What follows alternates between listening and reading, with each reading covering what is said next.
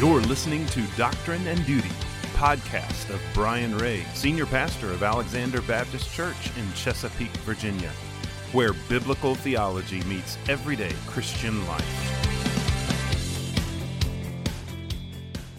Good day to you folks, and welcome back to another edition of Doctrine and Duty, podcast ministry of Alexander Baptist Church and myself, Brian Ray. This week, we are continuing along in our journey from the Abstract of Principles, coming to us a couple days ago, hot off the press in 1858. And today, I was going to say this morning, but it just depends on when you're watching, or I'm sorry, when you're listening, when you're viewing this.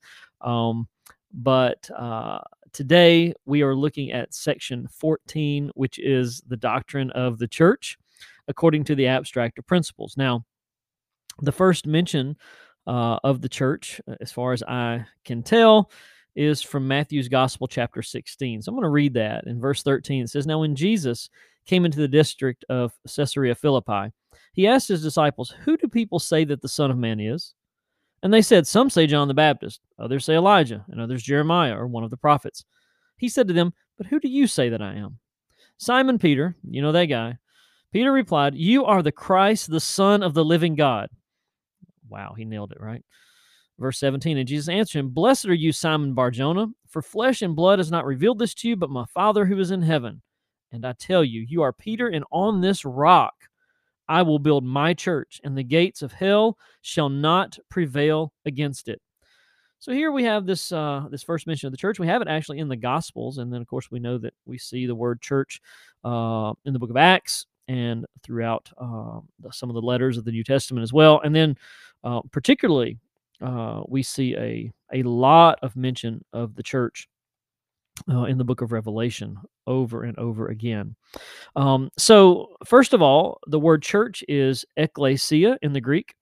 Klesia is a version of the word kaleo, which means to call, and then ek is the word out. And so ekklesia means the called out, or the called out ones. So that's a real simple definition of the church. The church is comprised of the called out ones, or the church is the called out ones. The church is not the building, although it's okay to refer, hey, that we're going to go down to the church today, just as long as you understand that you're talking about the church building or the church campus. The church itself, that's you, that's me, that's the people of God, right?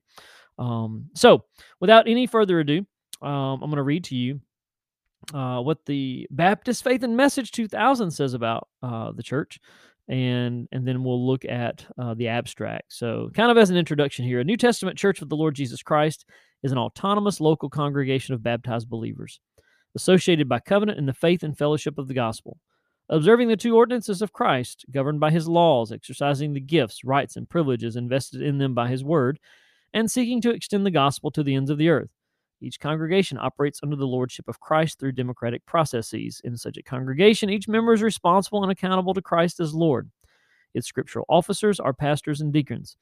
While both men and women are gifted for service in the church, the office of pastor is limited to men as qualified by Scripture. The New Testament speaks also of the church as the body of Christ, which includes all of the redeemed of all the ages, believers from every tribe and tongue and people and nation. So that's kind of a long description there, but it's probably a really good up-to-date description of the church, right? Now let me read to you the abstract. It says, "The Lord Jesus is the head of the church, which is composed of all his true disciples, and in him is invested supremely all power for its government. According to his commandment, Christians are to associate themselves into particular societies or churches, and to each of these churches he hath given needful authority for administering that order, discipline, and worship which he hath appointed. The regular officers of a church are bishops or elders and deacons." Well, certainly, you can tell a big difference between the two statements. The Baptist Faith and Message 2000 is very much up-to-date, current, more current terminology. It actually goes into defining the church a little more than the section on the Abstract of Principles, which basically says that the church is composed of. And so it doesn't really necessarily provide a definition of the church. But I love how it begins. It begins the section by talking about Jesus. Well, folks, let me tell you, anytime you talk about doctrine, starting off with Jesus, you can't go wrong. And so it says the Lord Jesus is the head of the church. I love what Paul wrote to the church at Colossae, or the Colossian church, those Colossian Christians, when he told them that basically that Christ is the one holding or having the preeminence. In other words, Christ is the first. He is the priority of the church. He is number one over his people. So the Lord Jesus is head of the church, which is composed of all his true disciples. We kind of look back at the episode from last week about the perseverance of the saints, that if someone is truly saved, then they are eternally secure. They are true disciples, true believers, and they will persevere to the end. There will be issues and problems and struggles and sins, but there will be a perseverance, the eternal security of the believer. So here, this tells us that the church is comprised of such people who are persevering to the end because their lives have been changed by Jesus, which is composed of all his true disciples. And in him is invested supremely all power for its government. We understand that Jesus is the Lord of the church. Jesus is the shepherd of the church. Pastors are the under-shepherds of the church. We are to, as pastors, lead the church as we are led by the Lord Jesus. And so that is the way that our governing structure should be in the New Testament church, is Jesus, and then under him is the pastor, and then under him are the deacons and other servant leaders, and then you have the congregation, or the members of the church. That's the way the Lord Jesus set it up. It says, according to his commandment, Christians are to associate themselves into particular societies or churches. So there is to be the local gathering together of the people of God, the assembling together. And the author of Hebrews would tell us in chapter 10, not to forsake the assembling of ourselves together, which is the manner of some, in Hebrews 10, 24 and 25.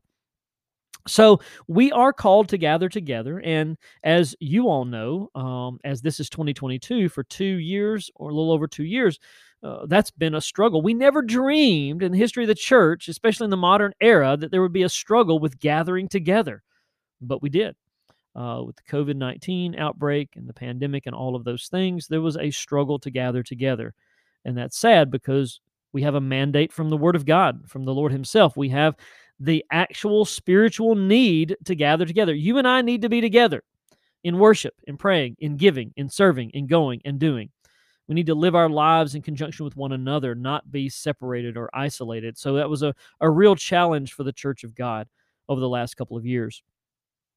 So we have associated ourselves in particular societies or churches, and to each of these churches he hath given needful authority for administering that order, discipline, and worship which he hath appointed. The local church is responsible for administering the Word of God. The local church is responsible for adhering to the Word of God. The local church is responsible for the discipline of her members. The local church is responsible for corporate worship as directed by the Word of God. The local church is responsible for administering the 2 ordinances of the local church, and that being baptism and the Lord's Supper. The last statement says, the regular officers of a church are bishops or elders and deacons. It's interesting. I love the different designations that we have in the New Testament for the office of pastor. And so these regular officers that are called out in Scripture, where, you might say? Great question. 1 Timothy 3. We have the setting apart or the setting aside of these offices or these officers, but also the qualifications of them in 1 Timothy chapter 3 of both pastor and deacon. And so the pastor is to be the under shepherd under Christ, to lead the church.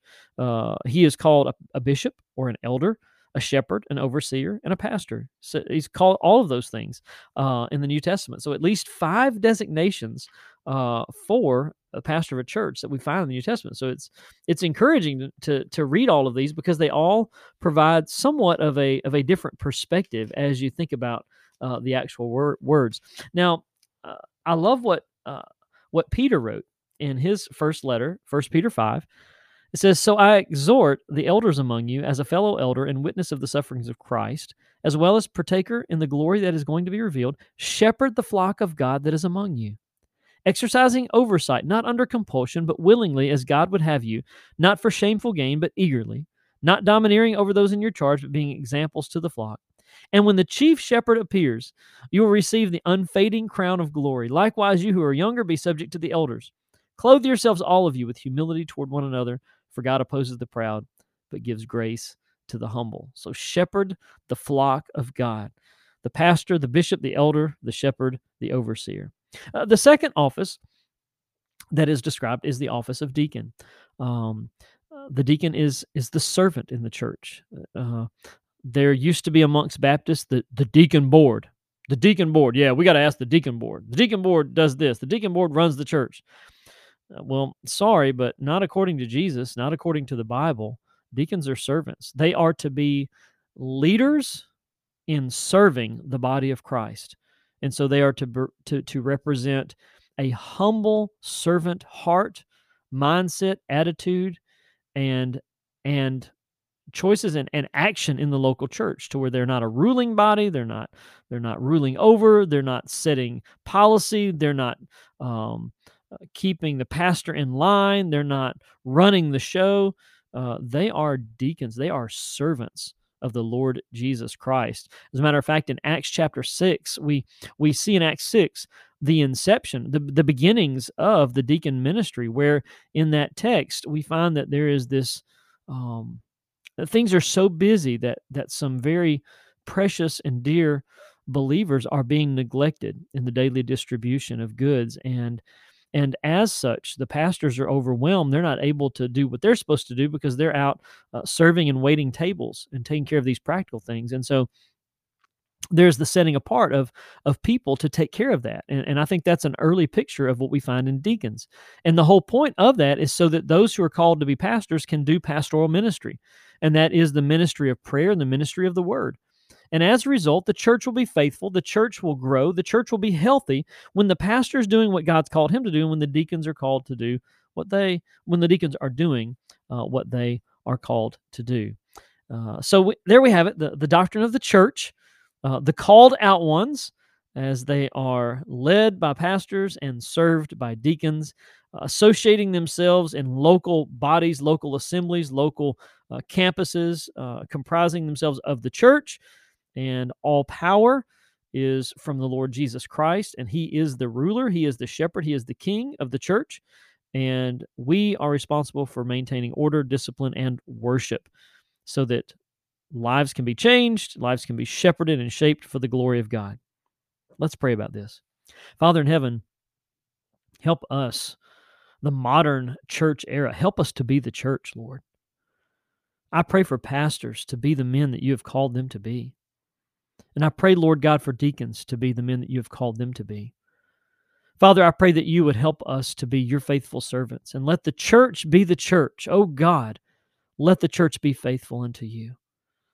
God, we love you and we praise you. Please change our churches and our homes and our lives and our families for the glory of God.